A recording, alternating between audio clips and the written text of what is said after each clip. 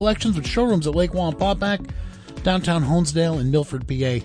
Van Gorders Furniture brings the outdoors inside. VanGorders.com. WJFF Jeffersonville, W233AH Monticello, Public Radio for the Catskills, Northeast Pennsylvania. We're keeping you connected right here on Radio Catskill. Coming up, we have a special spring edition of Trailer Talk. You may have heard our spring fun drive starts tomorrow night. It's not happening yet. It starts tomorrow night, but you can make a contribution at any time, and every contribution we get before the drive will help make the drive that much shorter. And we are hoping to keep it a short one this spring so we can enjoy the spring more than we enjoy the spring fun drive. So if you're interested in helping us out, pre-gaming this before we kick it off about this time tomorrow night, well, you can make a contribution right now at WJFFradio.org. That's WJFFradio.org. Okay, stay tuned. Coming right up, it's Trailer Talk. Support for WJFF Radio Catskill comes from the River Reporter newspaper in Narrowsburg, New York, riverreporter.com. From the Women's Health Center in Honesdale, Hamlin, Waymart, Carbondale, and Lords Valley in Pennsylvania. Physicians and certified midwives who deliver. The Women's Health Center is a Wayne Memorial Community Health Center. WMH.org. And from listener donations at WJFFradio.org.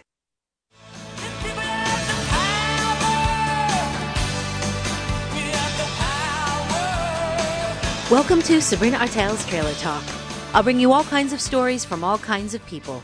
Whether it's a live public conversation and we're speaking from the kitchen table of my 1965 Beeline travel trailer, from the studios or on the streets, please sit back and enjoy the conversation right here this time every week. I want to welcome all of you to this virtual episode of Trailer Talk. Please imagine yourselves coming inside the trailer, and my guests and I, we're sitting around a kitchen table. We've got some lawn chairs outside. It's a gorgeous spring day. I want to welcome my guest, Farmer Greg Swartz. He has been farming in the upper Delaware River Valley region of Pennsylvania and New York since 2000. And he founded Will-O-Wisp Organic Farm in Damascus, Pennsylvania with his wife, Tanis Kowalchuk. I want to welcome you to this episode, Greg. Thank you, Sabrina. Pleasure to be here. Always my pleasure to speak with you. And I wanted to have this conversation because it is just spring. And things are in motion. There's a lot of action going on. And I wanted to speak to you about what that means for you as a farmer. You have an organic farm, and I'd love for you to share with us what you grow, why you grow it, the way that they taste, the way that they look, watermelon radishes and shishito peppers, and many, many more things that I'm mentioning. I'm wanting to talk to you about why you farm and lessons from this pandemic year, lessons about our food systems, why local food, what does this mean? How do people have access? Why don't we start with a little bit about the farm and then why I farm. So Will-O-Wisp Organic Farm is, as you mentioned, in Damascus, Pennsylvania, in Wayne County. We are currently growing about 25 acres of certified organic vegetables, herbs, and cut flowers. And we grow a very big diversity of all of those things, somewhere around 45 different vegetable crops, several dozen culinary herbs, several dozen varieties of cut flowers. The reason for that diversity is touches on many, many things, one of which is the reason to farm, which is to eat well. The importance of diversity in our diet can't be overstated.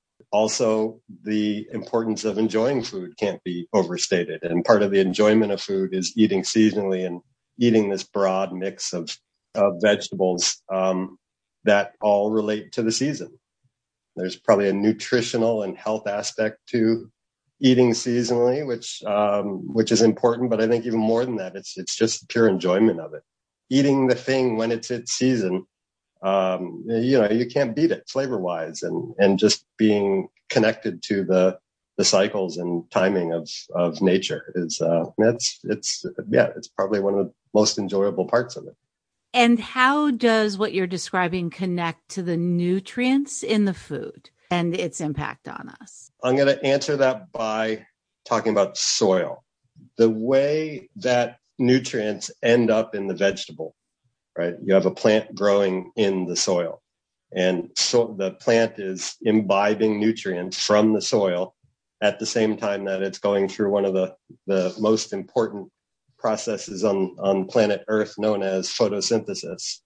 So the plant is capturing solar energy to drive the whole biological process. But at the same time, the plant is taking up nutrients from the soil. The best way for that plant to be able to take up those nutrients is if the soil itself is healthy. So our primary job as organic farmers is to create healthy soil. The byproduct is a healthy crop. So much of our focus is on that idea of soil. And what does that mean? Soil is alive. When you pick up a handful of healthy soil, on average, there's more than 1 billion with a B living organisms in that handful of soil. So that is everything from bacteria to fungi to nematodes to arthropods to earthworms. And the way in which all of those organisms interact, that cycle of life is what makes nutrients available to plants. Furthermore, that life interacts with the physical qualities of soil too, right? The bacteria and fungi work on mineral components in the soil. And all of those things working in harmony is what gives you healthy soil that allows those nutrients to then be taken up by the plant. That's the simple version of it. But it is the fundamental thing is to acknowledge the fact that soil is alive and that the best way to end up with nutrient-dense crops is to really think a lot about that life in the soil. And then the other benefit, maybe it's a side benefit, maybe it's the first benefit, I'm not sure, but flavor and nutrition are closely related. So when something tastes good, when there's deep flavor, that means also that it has a high density of nutrients. Does the location of your farm factor into this nutrient-rich soil? Yeah, so geography is certainly important, right? That affects which crops you grow and planting dates for those crops. The native soil itself affects that. There are scores of different types of soils. One can approach those soils and try to improve them through many different ways, but you can't change its fundamental nature. So, for example, there is some soil that is definitely not suited to growing vegetables. There's some soil that is not suited to growing apple trees, et cetera. So you want to match the soil or match your crop with the type of soil that you have. And, that's one interesting thing about thinking about the food production in our region. We actually don't have a lot of high quality vegetable soil. Our area predominantly is an excellent place to grow grass. When you look at the overall acreage, it's really more about growing good grass. But we're fortunate enough to have really excellent bottomland soil along the river that is ideally suited to vegetable production, which is why we're here. It was not by accident. So that's the Delaware River that you're describing. Yes. Yeah. So you chose the location because you are adjacent to the Delaware River? Well, we chose it because the soil that is located that's adjacent to the river is an alluvial floodplain, which means that it is a very fine sandy loam, very deep topsoil and second soil horizon, which makes it perfectly suited to vegetables. You go to the other side of the road from where our farm is, and it's rocky and steep and wooded. That alluvial floodplain soil is really rare in this area, and it's perfect for vegetables. Greg, can you take us onto your farm for a moment? What would we be looking at? What would we see? Well, the farm sits right along the Delaware River. We have about a half-mile frontage on the river. The field itself is raised above the river, so it's about 15 feet above average river height, which means that it is not very prone to flooding. It will flood in catastrophic events. The last flood being 2006 in this area was dramatic, and there was water in the field, but otherwise we're sitting above the river, and so flooding is not generally a concern. We are tucked along the base of a hill that borders River Road that goes along the farm, and so you look up that beautiful slope to these amazing rock ledges and a forested area. You look out along the tree line along the river and past that across the Delaware River, which is New York State from here. And so we have this majestic river valley with hills climbing up from the river valley. And no matter which direction you're looking, it's absolutely beautiful. And then you look closer to where you are on the farm and you see that there's this huge, wide open, flat field with beautiful soil and the perfect exposure to the sun. We're wide open with no trees. And the other part, I guess, about the location and the farm is that being along the river, we have access to water for irrigation, and not just any water, but really high quality water from the river. A very important river that provides drinking water for multiple states and many millions of people. So as you say, very high quality water. So what is happening right now? We're in early spring. We're just at the start of April. The beginning of spring, we're starting to hear lots of noises out there from birds, and life is popping up. Some of the perennial crops in the field, we're starting to wake up as the days get longer and the soil temperature rises. We have not started anything in the field yet. We are probably a week or two away from the first tillage in the field. But the greenhouse really is the most busy place on the farm right now. So what's happening in the greenhouse right now? Oh, name something. It's happening. Okay, tell us. So what's happening? What kinds of vegetables are growing? How big are they? And then what happens next? Sure. So we have two different kinds of greenhouses here. One is a year-round greenhouse that is heated and has ventilation. And we have three of those that cover a little under a third of an acre. We start all of our own plants on the farm, and we start them in the greenhouse in trays in a really high quality potting soil. And then those get then transplanted into the field. And so we grow, I've actually never done the actual math, but somewhere on the order of a couple 100,000 plants a year that come from that greenhouse out into the field. And so right now the greenhouse is about 80% full of plants, and we're just about to run out of room. And so we're hoping the weather warms up and so that we can start planting outside. One section includes a whole nice mix of perennial herbs. So we have French tarragon, thyme, sage, rosemary, marjoram, oregano. And then we also have some vegetables growing, which right at this moment include lettuce, baby carrots, arugula, bok choy, mustard spinach, and Japanese turnips. And those we all planted in March, and those we'll start picking those in about 2 to 3 weeks, and that will be the first crop of the season. I love those Japanese turnips. They're so delicious. What kinds of lettuce do you grow? In the greenhouse, we focus on one type of lettuce. It's known as Little Gem, which is a miniature-sized head. We do a red one and a green one, and there are these kind of compact, dense, delicious, crunchy spring flavor bombs. How does your farming and the mission of Will-O-Wisp Organic Farm, how is that connecting to access for people to have access to this nutrient-dense organic produce? And also, how is it connecting to what happened during the pandemic and some lessons that perhaps you learned? Food access is a very tricky one. The way in which our country thinks about the value of food is deeply broken. As the industrialized nation that spends the smallest percentage of our overall household budgets on food, we do not value food. So we have a very strong belief in this country that food should be cheap.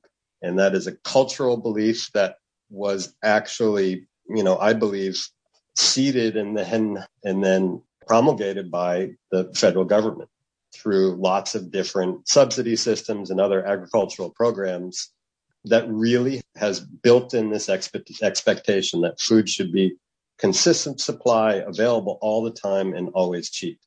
Now, the problem with that is that the price that we pay at the grocery store is not the true price of the food because of that subsidy system.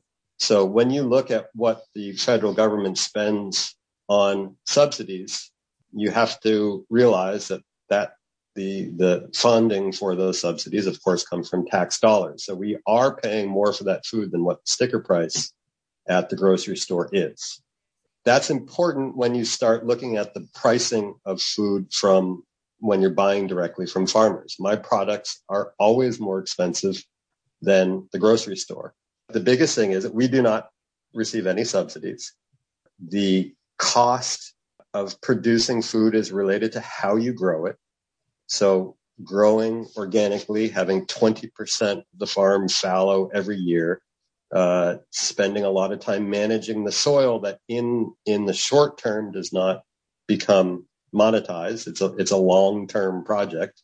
And also believing that we should pay our team a living wage. All of those things mean that our price is more expensive.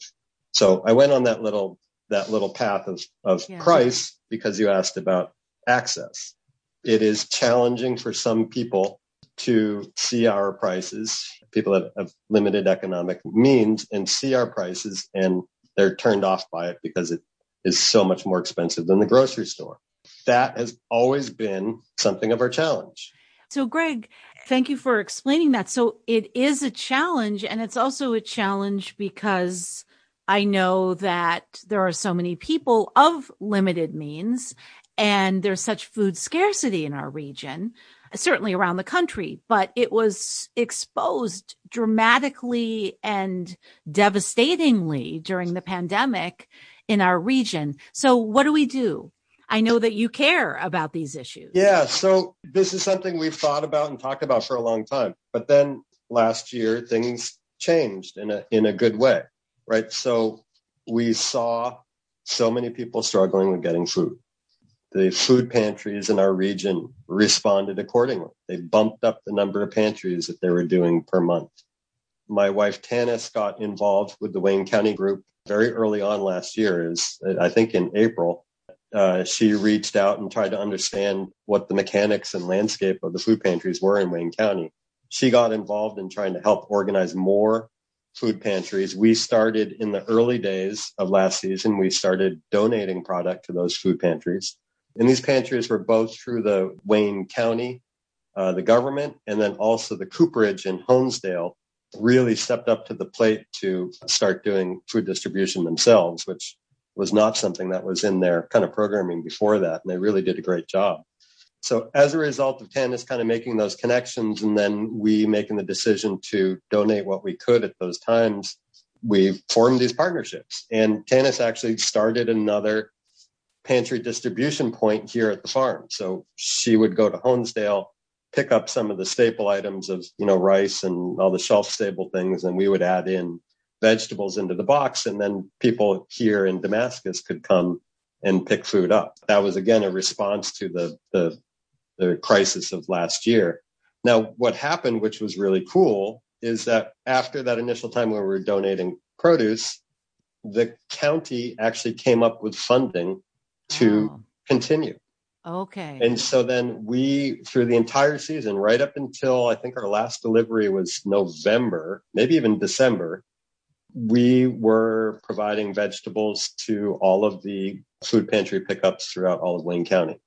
And they were purchasing it at wholesale prices. So it was such a huge win-win. So our fellow citizens of Wayne County were getting fresh, local, organic produce, and we were getting paid a fair wholesale price for it.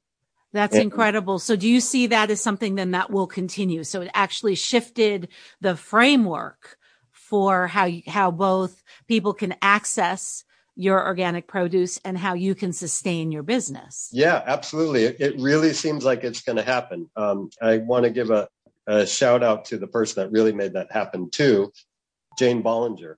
who is a really strong organizer in food system issues here in Wayne County. And she really was the one that made the connection with the county kind of side of it for sourcing and payment and all of that stuff. And because of her efforts, the logistics of it were great because she was really taking point on it. And the relationship was established. And the last conversation that we had, it seems like we'll be able to continue that in this next growing season, which we're excited about. So the crisis actually has now created something very positive in a shift in the local food system. Yeah. And I also want to highlight, it was really important for us last year for that new outlet to develop, because one of our challenges everything was right all over the place for everyone last year, ourselves included.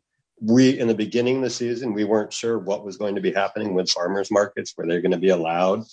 I actually, Sabrina, just this morning was cleaning my desk and I came across this notebook from last April. Yes, there's that much stuff on my desk. I can relate. And in that notebook was my emergency plan for 2020. So that was looking at what happens if farmers markets get shut down, because at that point it was not clear. There was a moment last spring where Governor Cuomo was saying we should shut down all farmers markets and throughout all of New York State and New York City. So we really did not know what was happening. As it turns out, all farmers markets stayed open. Every single farmers market that I was a part of, the organizers and the vendors made a huge, huge effort to create a safe shopping experience for customers.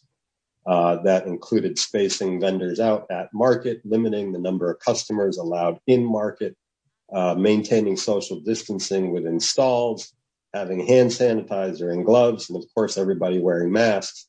All of it was more work. There were lines all over the place. It was slow. It was kind of painful, but customers came to trust that we were doing the right thing. And more frequently, we would hear thanks from customers for creating that safe shopping experience. Farmers markets across the country really, really quickly figured out how to make it a safe experience, and it worked. So farmers markets were good for us last year. But our wholesale trade suffered dramatically. We work with a lot of restaurants doing direct wholesaling, both in Wayne County and Sullivan County, and a larger volume in Metro New York City. So last year, our restaurant sales were 5% of the year before. That's a pretty big shift in a short amount of time. And one thing that helped pick up some of that slack was selling to the Wayne County food pantries. That's incredible to learn of what you were facing. Greg, what are you looking at now coming into 2021, the farm season for you? You've been farming since 2000 at this point. So what keeps you going, and what are some of your visions for the future? And I have to add, please add in, you're growing this beautiful, nutrient-rich produce. So some of those favorites too, because as you said, an important part of what you do is you're growing food that also creates pleasure. So it's feeding us, it's feeding people. It's also creating enjoyment and pleasure while doing so. I'll take first a little glimpse of what I see for 2021. I feel more confident at this time of this spring as opposed to last spring. I know that farmers markets are secure, that we're gonna have that. I am not sure what will happen wholesale wise. It seems like restaurants are opening back up, but I'm also hoping that they don't open up too quickly and then get shut down again. For the growing season, of course, I am optimistic that we'll have good weather and that everything will work out, because if I didn't, I wouldn't be a farmer. That saying of hope springs eternal, right? It's, emphasis on spring. And what else? We have an exciting crop plan for the year, and I feel like every year that we do this, we get better at it. And so, yeah, I'm very excited for this coming season. Is there one one vegetable or one herb or one plant that you're the most excited about, either to eat yourself or to share with us? Only one? Okay, let's have more than one. Okay. How about I'll do one from each season? Okay.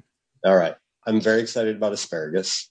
We planted an asparagus patch about 5 years ago, so we're actually really into production now. And that is just one of the most exciting spring treats, is to go out there and pick some asparagus and munch it right there, or if I'm patient enough to bring it back home and throw it on the grill for a few minutes and eat it that way. Moving into summer, I have to say, you mentioned this one earlier, is shishito peppers are awfully fun. For those folks that don't know what shishito peppers are, it's a Japanese variety of pepper that's very small, kind of bite-sized. 1 in 10 of the peppers have some heat to them. The rest just have a really nice pepper flavor to it. And the best way to prepare those is to get a cast iron pan nice and hot with some oil and salt, and just blister them in that pan, and then munch on it, and maybe share some with Sabrina. Yes, I'm obsessed. My middle name is Shishito. And then looking to fall, hands down, my favorite would be radicchio.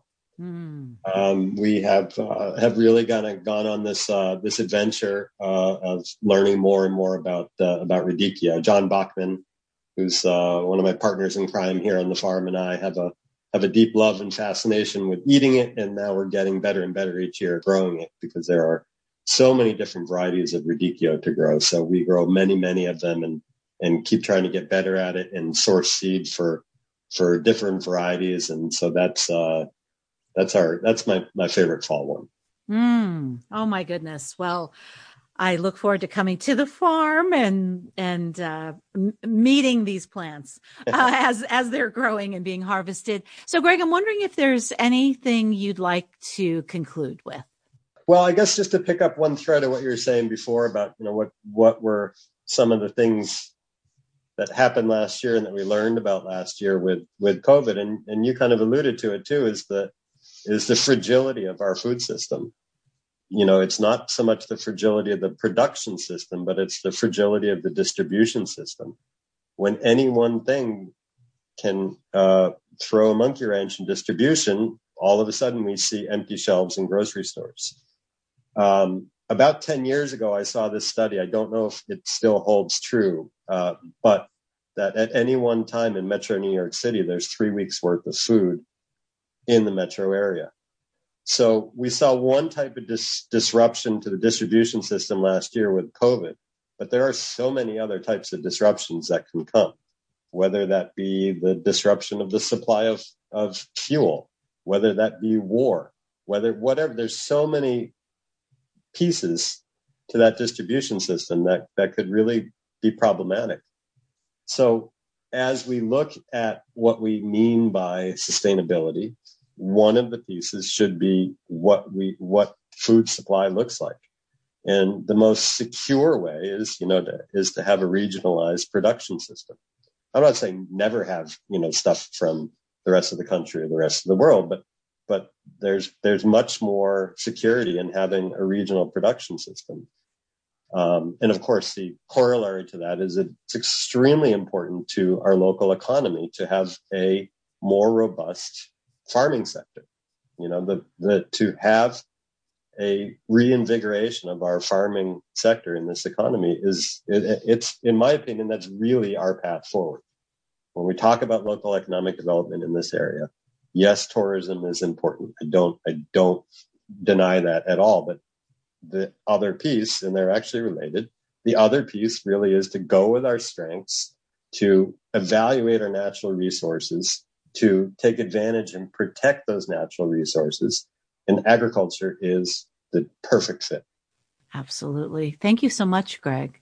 It's always wonderful to speak with you. I learned so much, and I look forward to having a visit this spring at your farm.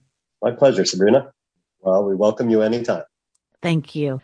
I've been speaking with Greg Swartz from Will-O-Wisp Organic Farm. To learn more about Greg and his team and Will-O-Wisp Organic Farm, please visit willowisporganic.com. From the kitchen table out on the road, I'm Sabrina Artel. Thanks for joining me for Sabrina Artel's Trailer Talk. The music for the show, Patti Smith, People Have the Power. Trailer Talk is produced by Sabrina Artel. For more information, please visit trailertalk.net. Special thanks to WJFF Radio Catskill and the numerous people who have donated their time, resources, and conversations to make Trailer Talk possible. Thank you all who joined me in these conversations. I'm Sabrina Artel. Safe travels. Support for WJFF Radio Catskill comes from the River Reporter newspaper in Narrowsburg, New York, riverreporter.com, and from listener donations at wjffradio.org. I listen to Bullseye so that I can pretend that I actually know what's going on in the culture and find bands and books and movies and music I love. Thanks. I'm Jesse Thorne. This week, I'll talk with rapper and television host Killer Mike, half of the hip-hop group Run the Jewels, plus writer and director Adam McKay. That's on the next Bullseye from MaximumFun.org and NPR. Thursday afternoon at 2 on Radio Catskill. Support comes from the Women's Health Center in Honesdale, Hamlin, Waymart, Carbondale, and Lords Valley in Pennsylvania. Physicians and certified midwives who deliver. The Women's Health Center is a Wayne Memorial Community Health Center. WMH.org. Welcome to Sabrina Artel's Trailer Talk. I'll bring you all kinds of stories from all kinds of people. Whether it's a live public conversation and we're speaking from the kitchen table of my 1965 Beeline travel trailer, from the studios or on the streets, please sit back and enjoy the conversation right here this time every week. I am here at my house, just outside of the Village of Liberty, and we are overlooking my pond. And at the end of the pond, there's marshland, a bog, and I'm here with our local herpetologist, Bill Cutler, who will be speaking with us about amphibians and reptiles. And we're actually here in a peeperless evening. The peepers have not appeared. It's early evening, 6 o'clock, and it is a little windy and a little chilly, and today was sunny, so Bill Cutler has been explaining to me that this might be why the peepers are quiet. There's not a peep from the peepers yet. Not yet. We'll see what happens. We may get lucky here in a little bit. We'll see what comes out. So we're going to walk through the woods around the edge of the pond, and I'll then hand it over to Bill Cutler, and he'll explain what we're looking for. So we're now walking through the woods, which I always love to do. And I don't know if they're up yet. We could look, but I have some beautiful pink lady slipper orchids that have been coming up. We kind of have to see. It's this right around these trees here in the woods. And are you seeing any? Usually there are about 5 or 6 of them that come up right at the base of these trees right around here. Being orchids, they depend on other microorganisms in the soil. And generally, and this is a generalization, but sometimes it holds true, orchids, like the pink lady slipper, tend to like acid-rich soil, such as might be found under a hemlock forest like this. And the presence of the very low pH acidic soils with the beneficial microbes really facilitates their growth. It's a kind of a unique flower. Orchids are actually one of the largest groups of flowering plants on planet Earth. They're monocots, but they're not always found. They've really been picked to the extreme limits back in the earlier part of the 20th century. So their numbers are really reduced, and they're really great to find. They take forever, it seems, to really repopulate an area. So that you have a few here is wonderful. That's really a good sign that this is a healthy ecosystem. Bill, you lead the way. We're on the edge of the pond. I'm not sure where you want to go. So many places to look at and see here. Just beautiful. Maybe we'll find some things to turn over. If you notice, under this beautiful hemlock canopy that we're under right now, nice springiness underfoot, you'll see lots of green dropped hemlock twigs. And I bet if we take a close look, yep, sure enough, these twigs have probably been nibbled by porcupines this past winter. Generally, porcupines will stake out a cluster of hemlock trees, and they'll actually patrol that as a territory. They're very possessive of their hemlocks, and they'll depend on this as a food source.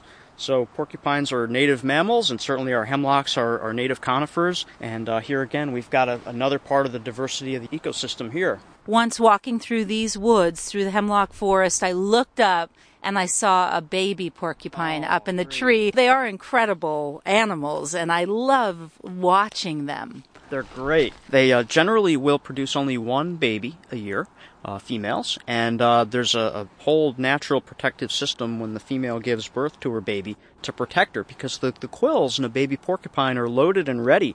They can be deployed very soon after birth, so mom has to have a special protective lining in her reproductive tract to facilitate the birth of that baby porcupine. They're truly tremendous. That is amazing. Bill Cutler, how did you become interested in this animal world around us? I know your specialty is the reptile and the amphibian world as a herpetologist, but you have so much knowledge about the plants and about other kinds of beings that we're coexisting with. Gosh, first and foremost, I had terrific parents that put up with lots of my shenanigans as a kid. I was always out trying to get wet and dirty and cause as much grief and trouble as I possibly could and learn as much as I could about wildlife. And certainly through high school, they really encouraged me to pursue natural sciences as a career.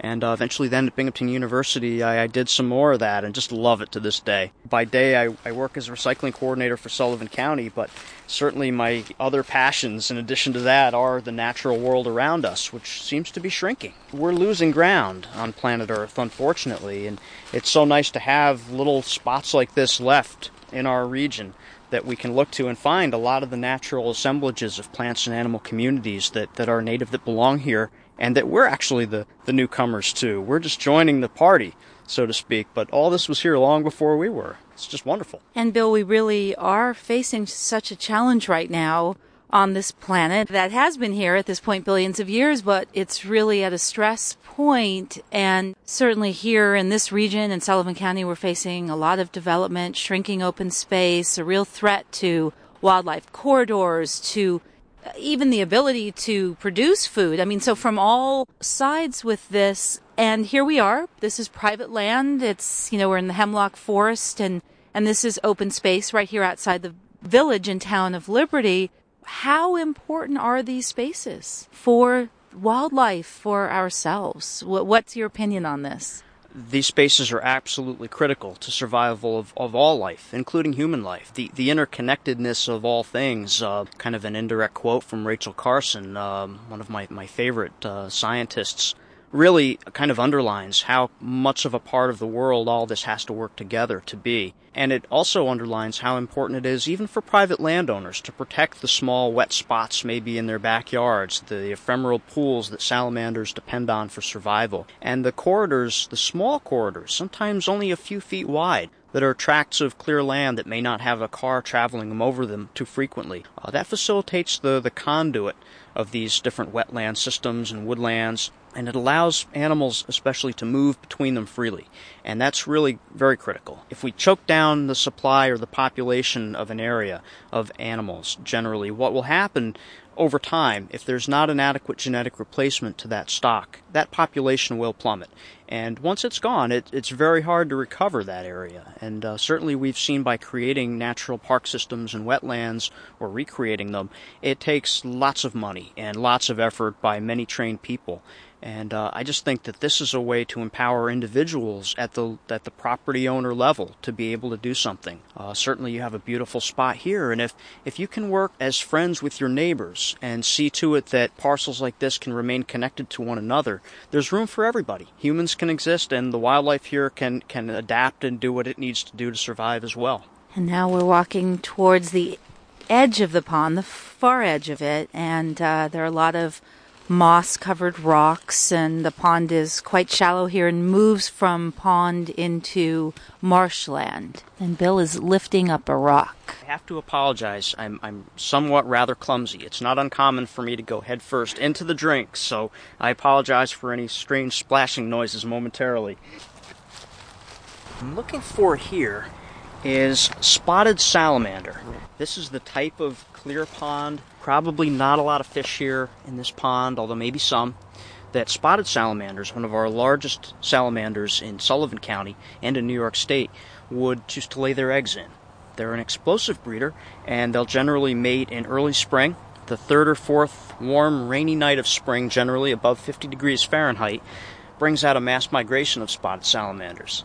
And they'll make almost a direct beeline from where they hang out in the woods around the ponds directly into the ponds, where they'll seek mates, and they'll lay clusters of eggs, usually in the hundreds. And are these spotted salamanders those beautiful translucent orange ones, or these another kind? No, these are great big black salamanders with fluorescent yellow spots on top, generally 6 to 8 inches in length. They're a beefy salamander, and when you find one, you think, holy smokes, this is really a salamander. I know what this is. They're called mole salamanders because they actually live underground during 99% of the year in mole burrows. And you really never find them, except now during the reproductive season, where they might be out close to the water's edge, and we'll just kind of look around here. Maybe we'll get lucky and pull one up.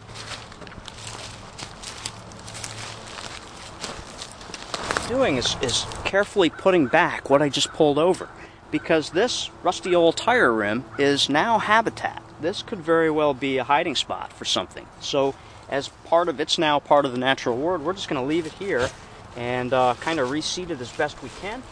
That'll allow things to move back in underneath undisturbed. In past years, at the very end over there, I have seen thousands of eggs. That sounds like that many eggs close together could be spotted salamander eggs, but most likely it's going to be wood frogs. Wood frogs are the very first frogs of spring that also breed explosively in Sullivan County, and sometimes I get phone calls from folks that think they have a flock of ducks that have landed on their ponds at night. And why the devil would these ducks be calling at night? Well, of course, ducks are not calling at night. They're hunkered down for the evening. And what folks are hearing are wood frogs, Rana sylvatica.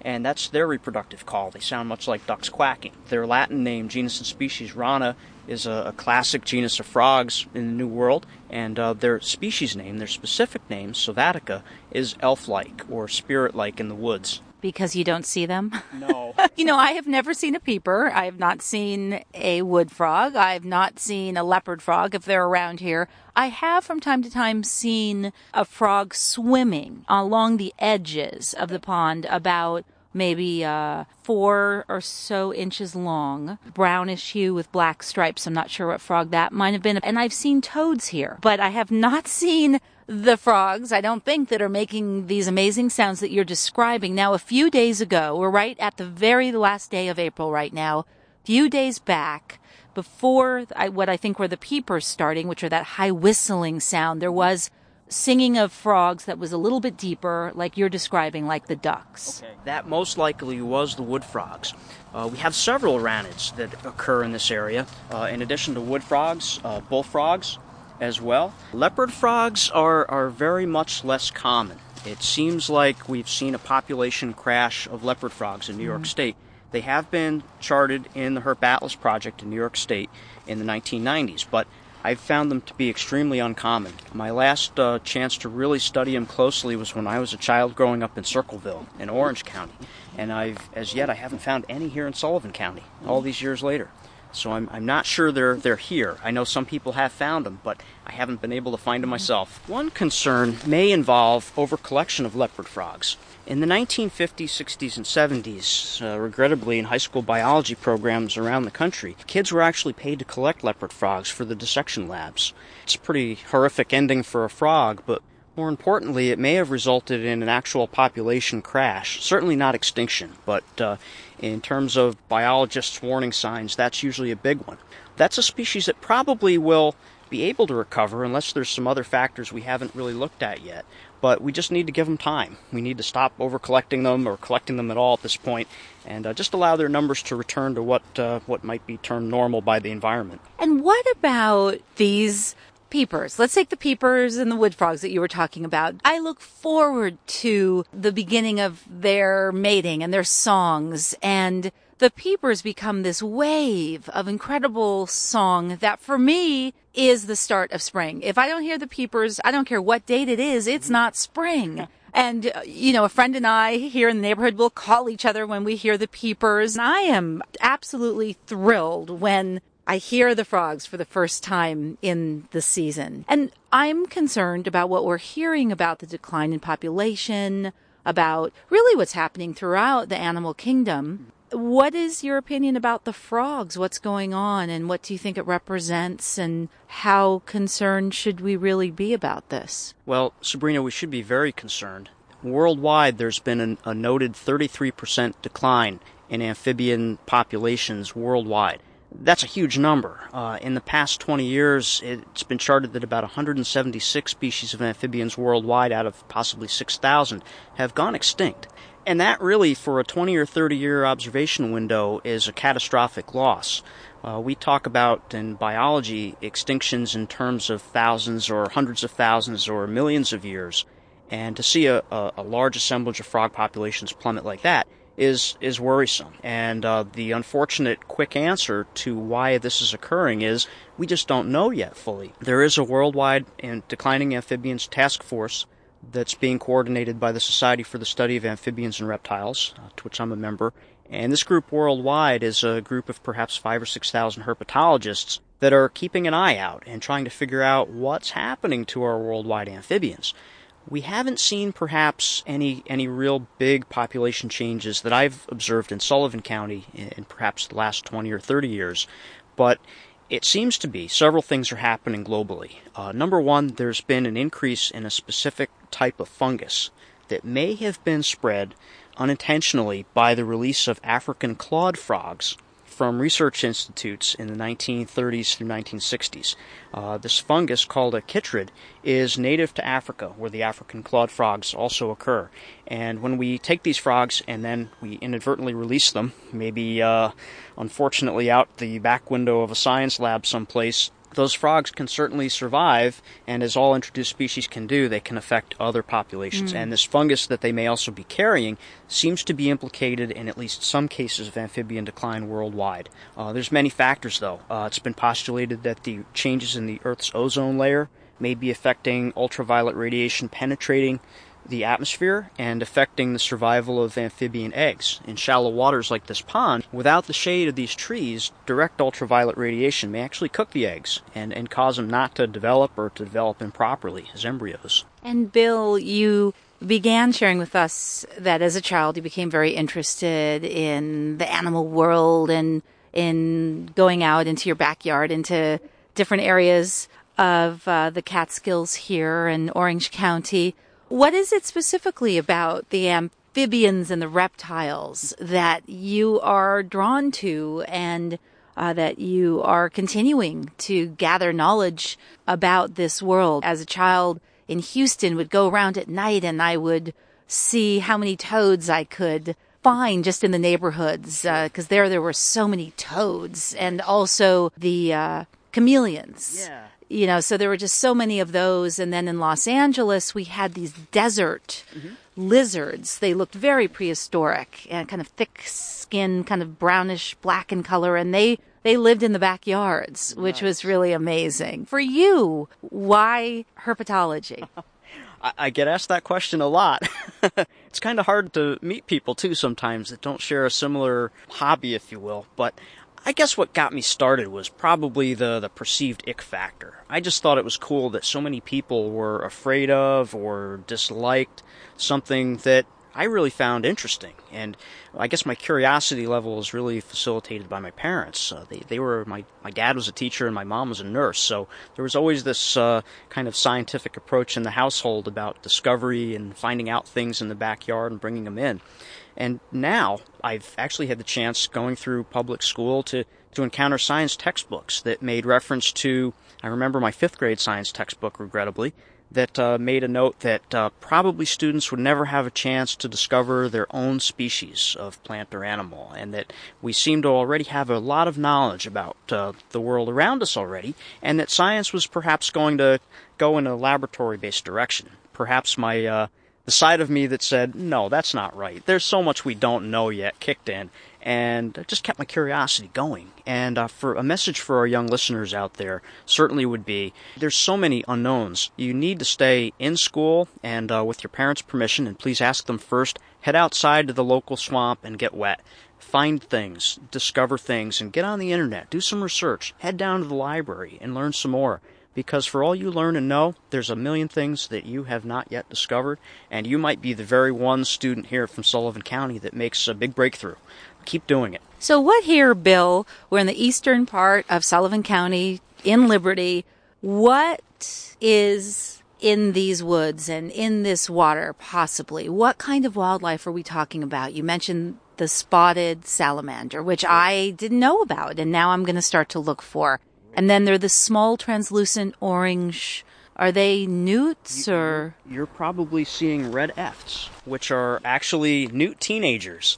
Newts go through a 3-phase life cycle. They start out as an egg and an aquatic, greenish, kind of an olive drab larva with external gills, up to about an inch long. When they're 2 or 3 years old, they'll metamorphose into a terrestrial fluorescent orange juvenile. They're still not sexually mature yet, however, so they move back out into the woodlands, and after a nice warm spring rain, it's not uncommon to be able to walk out in the woods and see these fluorescent orange critters walking around. The only caution there is that bright orange coloration is actually a warning sign, and it's, in biological terms, it's called aposematism, or a cryptic coloration that is bright enough to elicit a warning response. And that aposematic coloration should be a warning, and in fact, these newts can be poisonous to cats and dogs if they're actually ingested. So they're also very distasteful. So the first warning is, if it tastes bad, don't eat it, and spit it out if you're a cat or a dog. But more importantly, that color is necessary for their survival. And as they mature and become sexually mature adult salamanders, they lose that bright orange protective coloration again, and they head back into a fully aquatic adult life cycle where they stay for the rest of their days as an olive drab, 4-inch long salamander. I'll have to look out for those too, because I see them in that teenage body and not in the adult body. So now I have to start looking for them. And what else is probably living here? Wow. There's so much here. There's perhaps 40 to 43 species of reptiles and amphibians in Sullivan County, and I haven't found them all myself yet. I'm still looking. I found them some in other counties, but not all here yet. So the mystery is, how do they all interrelate together, and how do they, what part of the ecosystem niche do they represent? And just in a small area like this, we've just discussed a few, but we could expect, I see some sphagnum moss here, which is an indication that perhaps 4-toed salamanders are here, Hemidactylum scutatum. There could definitely be, around the house, I'm going to guess eastern milk snakes, garter snakes, northern water snakes probably here in the pond. Maybe you've seen ringnecks or red-bellied snakes, perhaps a smooth green snake out in the grassier areas out front. Just on snakes. Turtles, I would expect snappers maybe in here, perhaps painted turtles. Wood turtle wouldn't be uncommon at all. Stink pot, maybe, which is... Okay, let's find out more about the stink pot. Right. Well, stink pots are great turtles. They're 4 to 5 inches long, and they're aptly named. The more conventional name is eastern musk turtle, but I like stink pot myself. And that's more indicative of what they do. They have some really nasty scent glands at the bases of their hind legs, which, as a deterrent to predators, they'll musk this terrible odor out when you pick them up. And that's enough usually to make you drop them on the spot and leave them alone. Don't mess around with those. They're real fun turtles.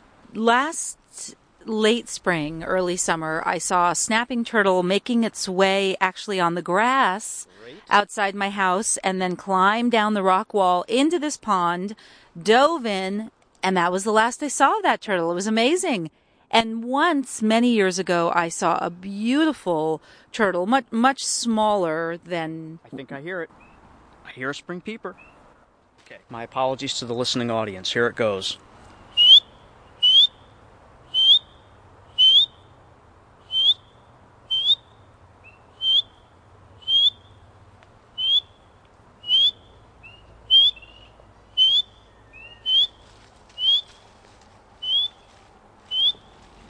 That's a little artificial sound clip of a spring peeper.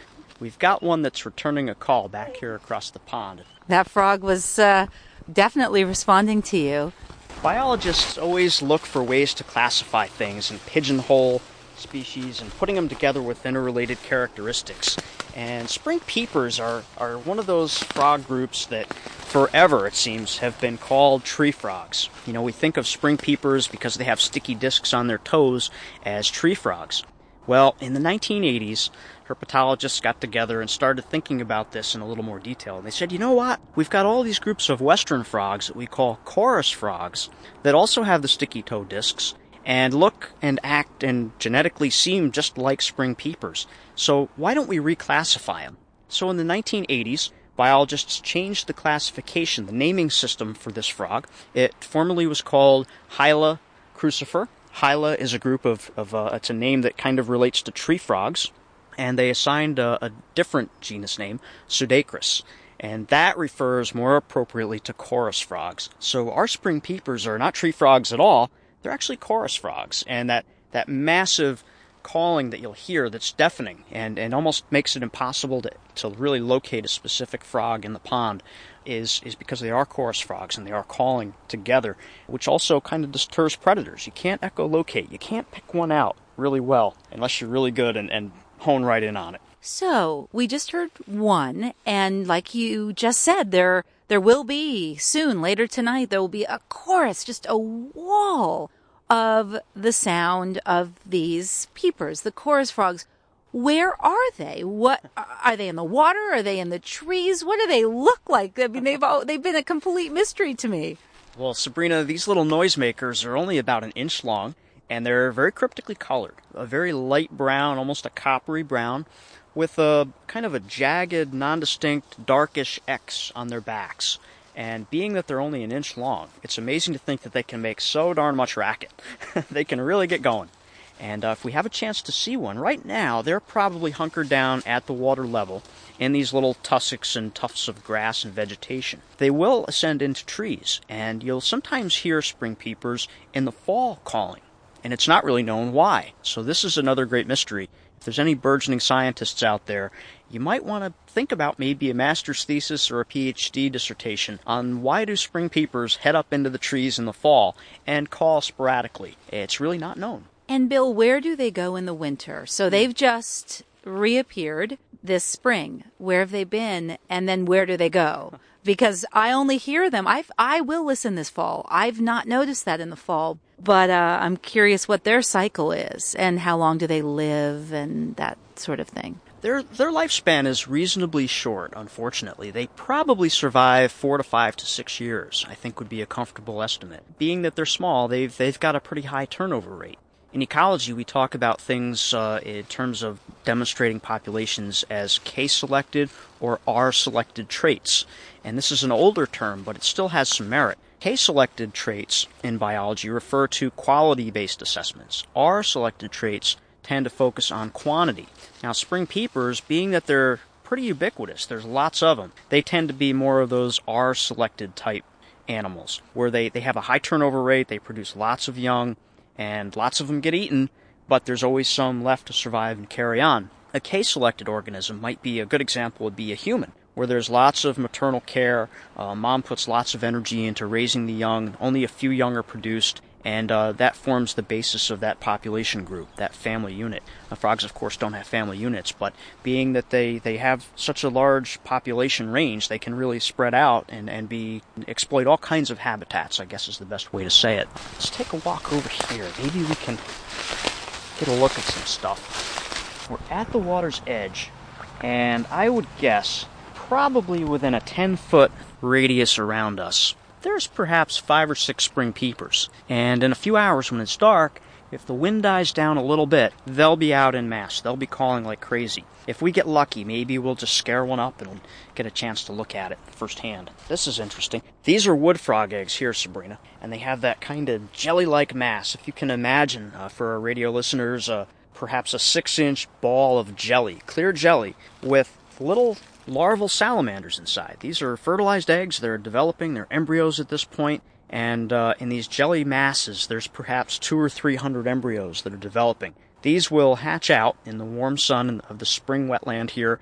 in the next week or two, and the larval salamanders will then work their way out into this wetland. They're grazers. They're herbivores at this stage in their lives, and they'll munch on algae and things like that are present in the water. There are many of them. I'm looking out that direction, too. There are masses of these eggs. You said these are wood frog eggs here. There's lots of biology that actually occurs in these jelly masses as well. There are unique species of algae that will colonize these egg masses, and it forms the first basis, the first meal, if you will, for some of these larval frogs and salamanders and toads that will come out in the spring. And wood frogs, of course, are not salamanders, of course. Their tadpoles are going to work on munching off those algae that are living in the egg masses. That gives them their first meal, and then as they get bigger, they can work on larger things in the pond. Let's continue wandering through the woods. I want to thank you so much for sharing all of this wonderful knowledge that you have about our Sullivan County wildlife. I've been speaking with Bill Cutler, our local